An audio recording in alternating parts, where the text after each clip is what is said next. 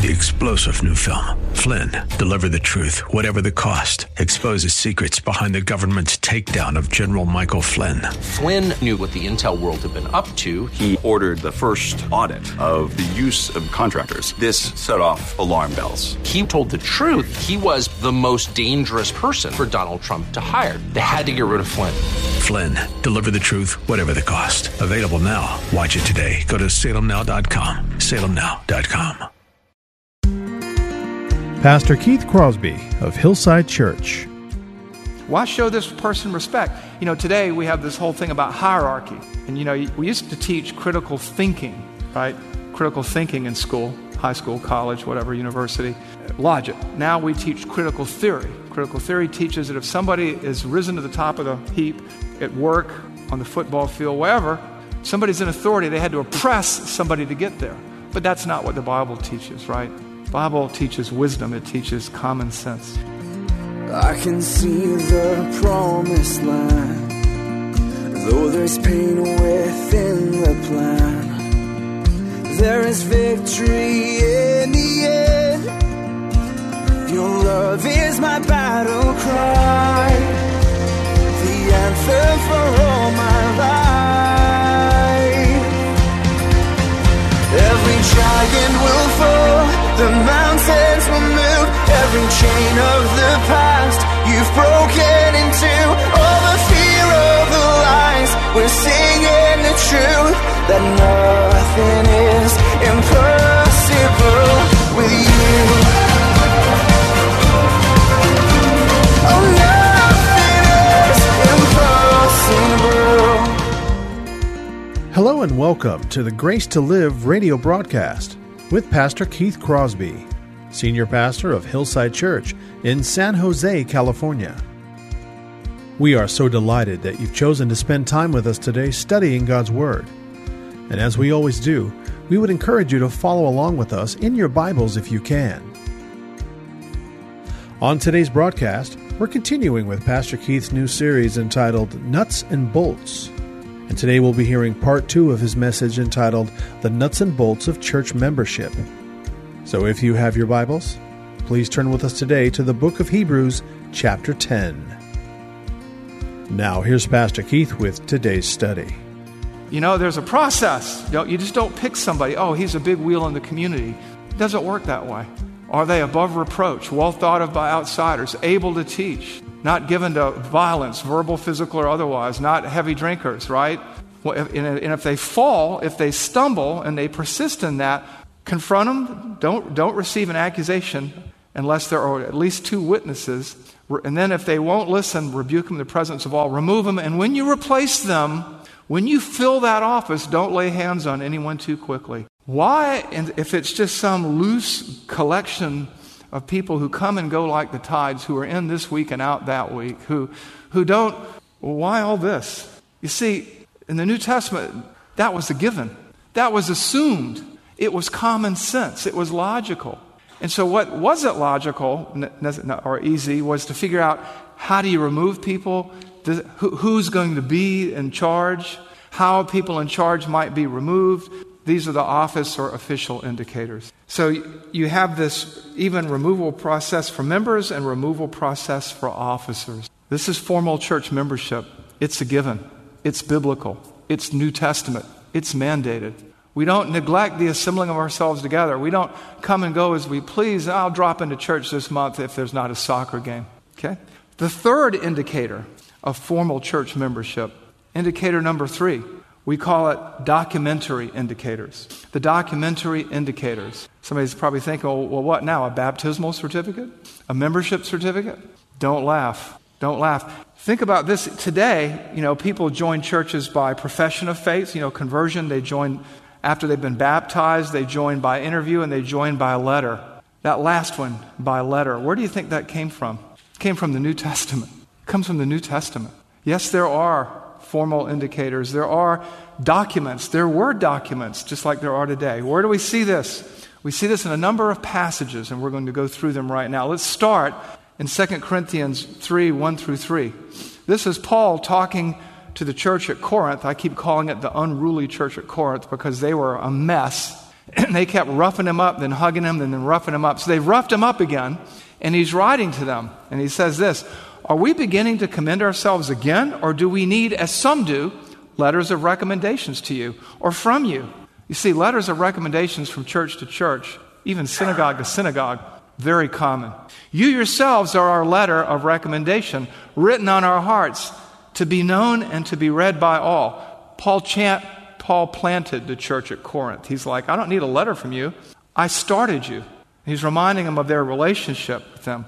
"And you show that you are a letter from Christ delivered by us, written not with ink, but with the Spirit of the living God, not on tablets of stone, like the Ten Commandments, but on tablets of the human hearts." What's going on there? Is he criticizing letters of recommendation? No, he's taking an example of something that they're used to and using it in this discussion. But he's also warning them to remember who he is to them. He's their spiritual father. But in making that passing comment, he points us to the fact that there were letters passed from church to church. How do we know that? Well, we can look at 1 Corinthians 16:3. You have another example of this. "And when I arrive, I will send those whom you accredit by letter to carry our gift to Jerusalem." What's going on here? Paul is collecting an offering to help provide benevolent assistance to the saints who are in Jerusalem during a famine who are suffering. And he says, look, I want you to take an offering before I get there, and then we'll take your representatives that you accredit by letter, and we'll all go and deliver that gift, or I'll send them to deliver that gift. Accredit by letter. Accredit by letter. The significance is this: if memberships and relationships were merely informal, why a formal letter? Now, I have a really good friend, and he's a member of a Brethren congregation in Wisconsin, and he says, well, there's no such thing as church membership. He's very proud of that. He's a really godly man, love him to death. And I'm like, do you guys still commend missionaries to the field? Do you guys still commend people from one assembly to the other? And he's like, well, yeah. I said, how do you do that? With a letter. I said, oh, you mean like a letter of membership? I mean, you can use whatever terminology you want. But the bottom line is, it is what it is. And every group, every Christian group, whether they want to avoid the terminology or not, they have letters of attestation, letters of commendation, not condemnation, that affirm that this person was a member in good standing of our assembly, of our congregation, of our church. And that's what I mean by documentary evidence. Why would they have these documents if there was no such thing as there's no obligation, responsibility to be accountable to a local congregation? Can you imagine saying to your spouse, look, I can't find a marriage liturgy in the Bible. So, yeah, I'm going to live with you, and I'm going to do this, and I'm going to do that, but look, I really don't want to be accountable. I don't want to be responsible. I don't really want to be tied to you in any kind of formal way. Do not try this trick at home, okay? And then further documentary evidence, members in good standing. Eligibility lists were maintained in the local church. Where is that? Pastoral epistles. Why do they call them the pastoral epistles? We're going to preach through the pastoral epistles, by the way, after the first of the year, paragraph by paragraph. They call them the pastoral epistles because it tells you how the church operates. And what does it say in 1 Timothy 5, 3 through 16? I'm going to move through this because we don't have all day to move through all those verses. It says, it's talking about widows who are eligible for church benevolence. It says, honor widows who are truly widows. That's a good thing. But if a widow has children or grandchildren, let them first learn to show godliness to their own household and to make some return to their parents, for this is pleasing in the sight of God. In other words, before you give money to somebody, make sure that their family has stepped up as well. That's what's going on there. Look at verse 8. This is kind of, I like Paul, he's such a laid-back guy. But if anyone does not provide for his relatives, and especially members of his own household, he has denied the faith and is worse than an unbeliever. Don't sugarcoat it, say what you mean, right? Verse 9, let a widow be enrolled if she is not less than 60 years of age, having been the wife of one husband. Verse 11, but refuse to enroll younger widows. If any believing woman, again, believer, has relatives who are widows, let her care for them. Let the church not be burdened so that it may care for those who are truly widows. We learned a couple of lessons there. The churches didn't give money away to just anybody, to just any outsider who had a need. It started from within first, and they had very strict requirements. But what you see here is a list. Let them be enrolled. If you have a New American Standard, I think we have the translation from the New American Standard, which is a little bit more clear. In the next slide, it says this in verse 9. A widow is to be put on the list only if she is not less than 60 years old. Verse 11, but refuse to put younger widows on the list. There's lists, documentary evidence. You go back to Acts chapter 6, and they have the lists for the people receiving aid within the church. What's going on here? They needed to be a member in good standing. Then they could be put on the list. They had to have a testimony. They had to have a relationship within the church. And I didn't go through the whole passage, but it gives all these stipulations. And if all those stipulations are there, what for if it's really not a formalized covenant relationship? If no formal relationship or accountability existed, why lists? Why stringent requirements?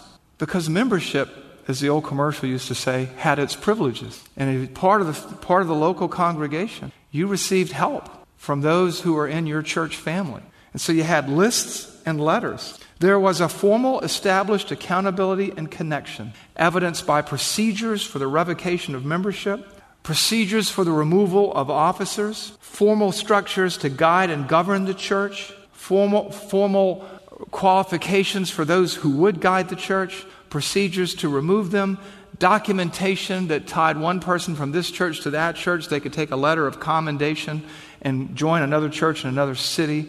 Common sense would indicate that membership was assumed. It was a given. It would be hard for them to imagine the things that we hear today from people in the first century. And you have to remember this too. They were under persecution. So it's not like, hey, I'm a member of, First Church over here. Okay, well, let's crucify you. Let's whip you. Let's behead you. No, different day. I know that this doesn't sit well today with many folks because we like what we like. We like our independence. We're a nation of so-called rugged individualists. Well, that's okay as long as it doesn't contradict Scripture. And so far, I think Scripture seems to indicate implicitly and explicitly that formal church membership is an obligation, is a responsibility, is an accountability. Speaking of accountability, we come to our fourth indicator.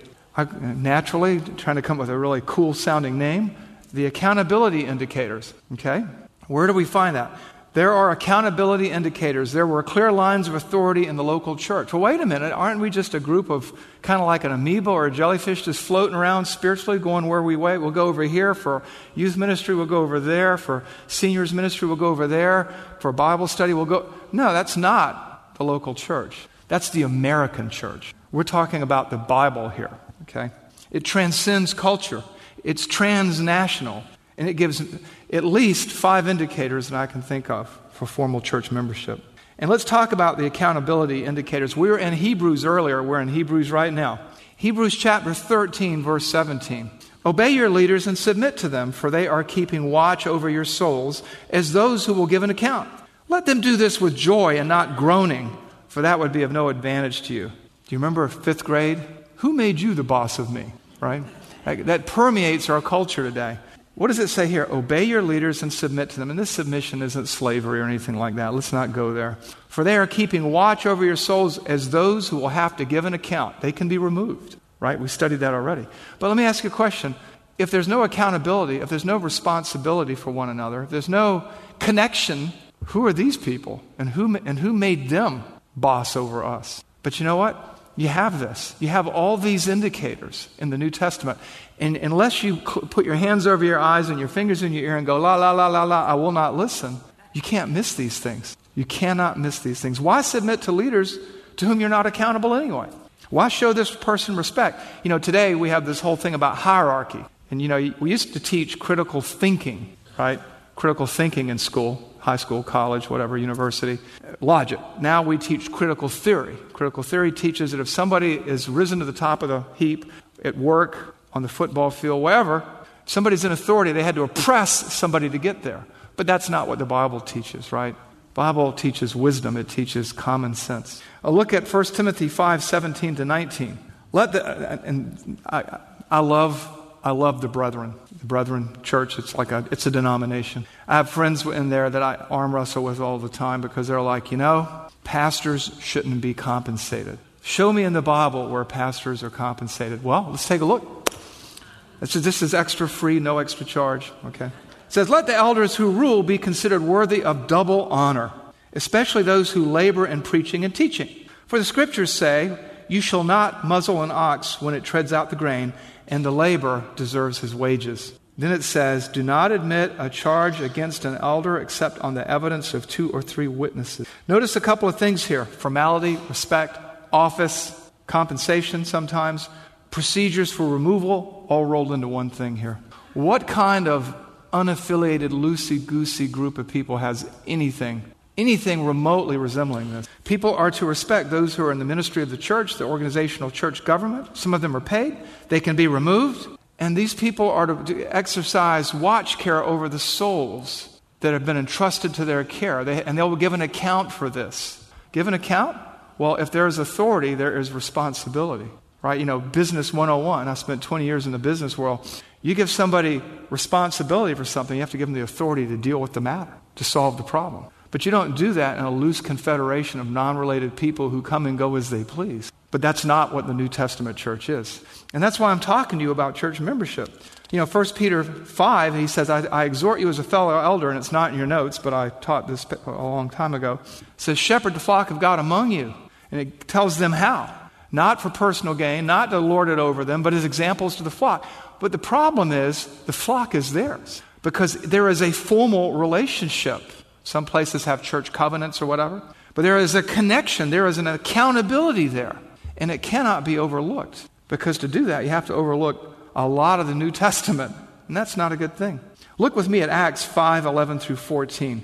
And this is what's happening after Ananias and Sapphira have been killed, executed by God for lying to the Holy Spirit. And it says this, and great fear came upon the whole church, and upon all who heard these things, and the people outside of the church. Now many signs and wonders were regularly being done among the people by the hands of the apostles, and they were all together in Solomon's portico. None of the rest dared join them. The original language here says glue themselves, attach themselves to, become accountable to them. But the people held them in high esteem, and more than ever, believers were being added to the Lord, both multitudes of men and women. And even in Acts chapter 2, it talks about how many people were added to the church in that day. Added to what? A group of people who just showed up whenever they felt like it? It doesn't work. Notice that word join. Again, in the Koine Greek, it refers to kind of an unbreakable formal attachment. And it's talking about this group. You're saying, oh yeah, they're in the church invisible. They are. You have the church invisible, which is all believers everywhere who have trusted Christ, who are truly born again. And then you have the church visible, or the particular, or the local church, which is the visible manifestation of that which is invisible. And that church, according to the New Testament, has a formal, connected membership. And these people, seeing how serious membership was after Ananias and Sapphira died, there were people who thought highly, but they did not want to join themselves. They did not want to affix themselves. They did not want to be accountable. And some did, and numbers were added day in and day out. And then in Acts 2:40 through 46, after Peter preaches and people receive Christ and are baptized, it says, and there were added about 3,000 souls. And look what it says. And they devoted themselves to the apostles' teaching and to fellowship and to the breaking of bread and the prayers, and all came upon every soul, and many wonders and signs were being done through the apostles. And all who had believed were together and had all things in common, and they were selling their possessions, belongings, distributing the proceeds to all as any had need, and day by day, attending the temple together and breaking bread in their homes, they received food and with glad and generous hearts. Acts 2:40 to 46. Added that day to what? The local church. Committed to whose teaching? The teaching of the apostles, the leadership of the church. Committed to the fellowship, partnership, membership, koinonia. Committed to the breaking of bread. There's a reference to the ordinances. What we're seeing here are the marks of a local church. Committed to the ministry. Committed to working jointly together by contributing time and treasure to the effort. And that effort is what? Not the temple, it's to the ministry. So these are the accountability indicators. Just like we're accountable in marriage. And if you think about this, marriage pictures the church and its relationship to Christ. Church pictures marriage and man and woman's relationship, commitment to one another. We're part of a family here. God brought you here and raised you up for such a time as this. He has given you the abilities that you have, the connections that you have, the relationships that you have to display His glory through you and to help you serve Him by changing this world one soul at a time. We come to our fifth and final indicator. And And I call this the willful ignorance indicator. Now, I'm not trying to be offensive. I'm not trying to make you mad or poke you a little too much. I'm probably happening anyway. But it's like this. There are people, when you walk up and say, and you point them to something, no matter what, they're not going to listen. They have an agenda. They have a block. They have a hang-up. And we see that when people read the New Testament. If you look at 1 Corinthians 1 through 2, who's the letter written to? To the church of God that is in Corinth. You look at 2 Corinthians 1:1. Who is that letter written to? To the church of God that is at Corinth. Not to Tom, Dick, or Harriet. Okay, it's written to the church. You look at Galatians 1 through 2. To the churches of Galatia. You know, you have to willfully ignore these things and pretend that they don't exist. You have to willfully ignore Hebrews 10:24 and 25. And that's what describes many objections. When I say ignorance, I'm not meaning stupidity. I'm meaning that someone chooses to ignore something because of whatever motive or motivation they have. Which brings me to some objections that people have to church membership. We're going to run overtime, so we'll keep this in mind for the next service, guys. Some people say, well, I don't see, here's the first objection, I don't see church membership mandated anywhere. Look again. Number 2, I don't go to church and I don't join churches because I was hurt very badly once. I was hurt badly once in a car accident about 5 years ago. I still drive. Do you? Ever been to a restaurant and got terrible service? Did you quit eating out? Ever almost drowned while you were swimming? Did you stop swimming? Ever have an accident when you went outdoors? Do you still go outdoors? Don't tell me, well, I don't join a church because I was hurt once. We were all hurt once, and I'm not minimizing the hurt, particularly the hurt that churches can do. But the fact of the matter is, people will let you down, and that's not a reason not to join the local church. Number 3, I don't join a church because it's filled with hypocrites. My stock answer is, hey, we can always use one more. Come on, okay? Everybody's a hypocrite if they breathe. Everybody does something inconsistent with what they claim. Don't blame the representative. Don't blame Jesus for the lack of performance or the ignorance or the inabilities of his representatives. Number 4, I don't care what you say, I'm not going to church. I'm not going to join. Now, there's an honest answer. Doesn't matter what the evidence is. Doesn't matter what the indicators are. You're just not going to do it because that's you. Some people say, well, join a church. What's in it for me? Let me give you some quick benefits for church membership. Number 1, it can identify you with genuine believers. Number 2, it can provide you with a spiritual family to support and encourage you. Number 3, it can give you a place to discover and use your gifts in ministry. Number 4, it can place you under the spiritual protection of godly and caring leaders. And number 5, it can give you the accountability that you need to grow. For me, that's the toughest. I hate exercise. I exercise 4 or 5 nights a week. I have a partner. If the partner wasn't there saying, come on, let's go, I wouldn't do it. This is why you have that. But you see the cans there? These are cans. It can do all these wonderful things if you determine to become a part of a church family. So what do you do with this? I want you to rethink your position. If you're diametrically opposed to church membership, if you come from a tradition, no matter how good and godly in many ways, it was misguided in others, rethink your position. And last and not least, membership class, providentially, is next Saturday. Here's your chance, okay? You can sign up online. You can email John, or you can do whatever you want. Resource for you. Good resource, 9 Marks of a Healthy Church by Mark Deaver. Everything that I do is pretty much based on there. If you want the blueprint for the next 5 years, you're probably going to find it in there. But here's the problem, though. If you don't know Christ, you can't join the church. The first step is becoming a Christian. And if you're not a Christian today, I want you to think about where you stand in relationship to Him. Do you know that you have eternal life? Or are you trusting in someone or something? Think about these things, and let's pray. Father, we thank you, Lord, that if we look, if we knock, if we ask, if we seek, we will find. And if we're truly interested about church membership, Lord, we find it all over the Bible, just like we find your fingerprints all over the creation. So, Lord, I pray that while we've gone a little long today, that you would use this for your glory, for the good of other people, and for our growth as a church family. And we pray this in Jesus' name. Amen.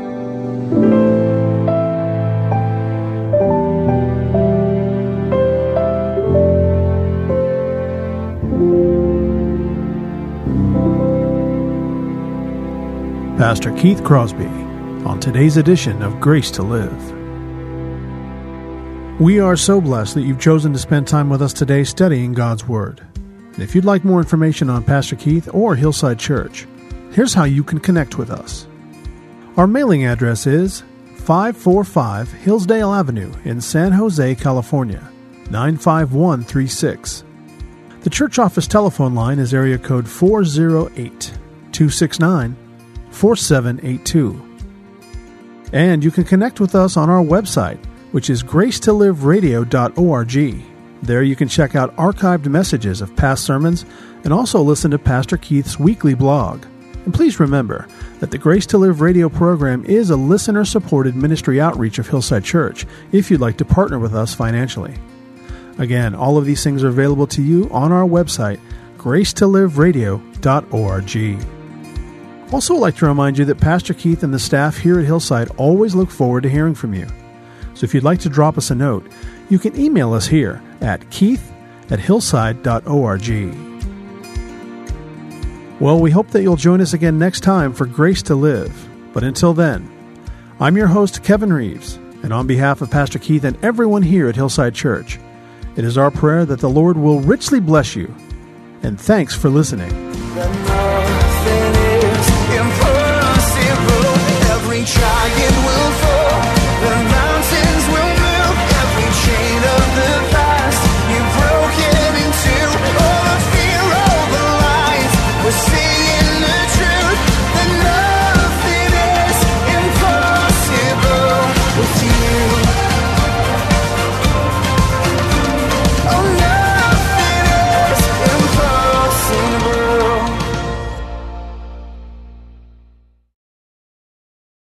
3-star General Michael J. Flynn, head of the Pentagon Intelligence Agency, knew all the government's dirty secrets. He was one of the most respected generals in the military. Flynn knew what the intel world had been up to. He understood its funding. He ordered the first audit of the use of contractors. This set off alarm bells.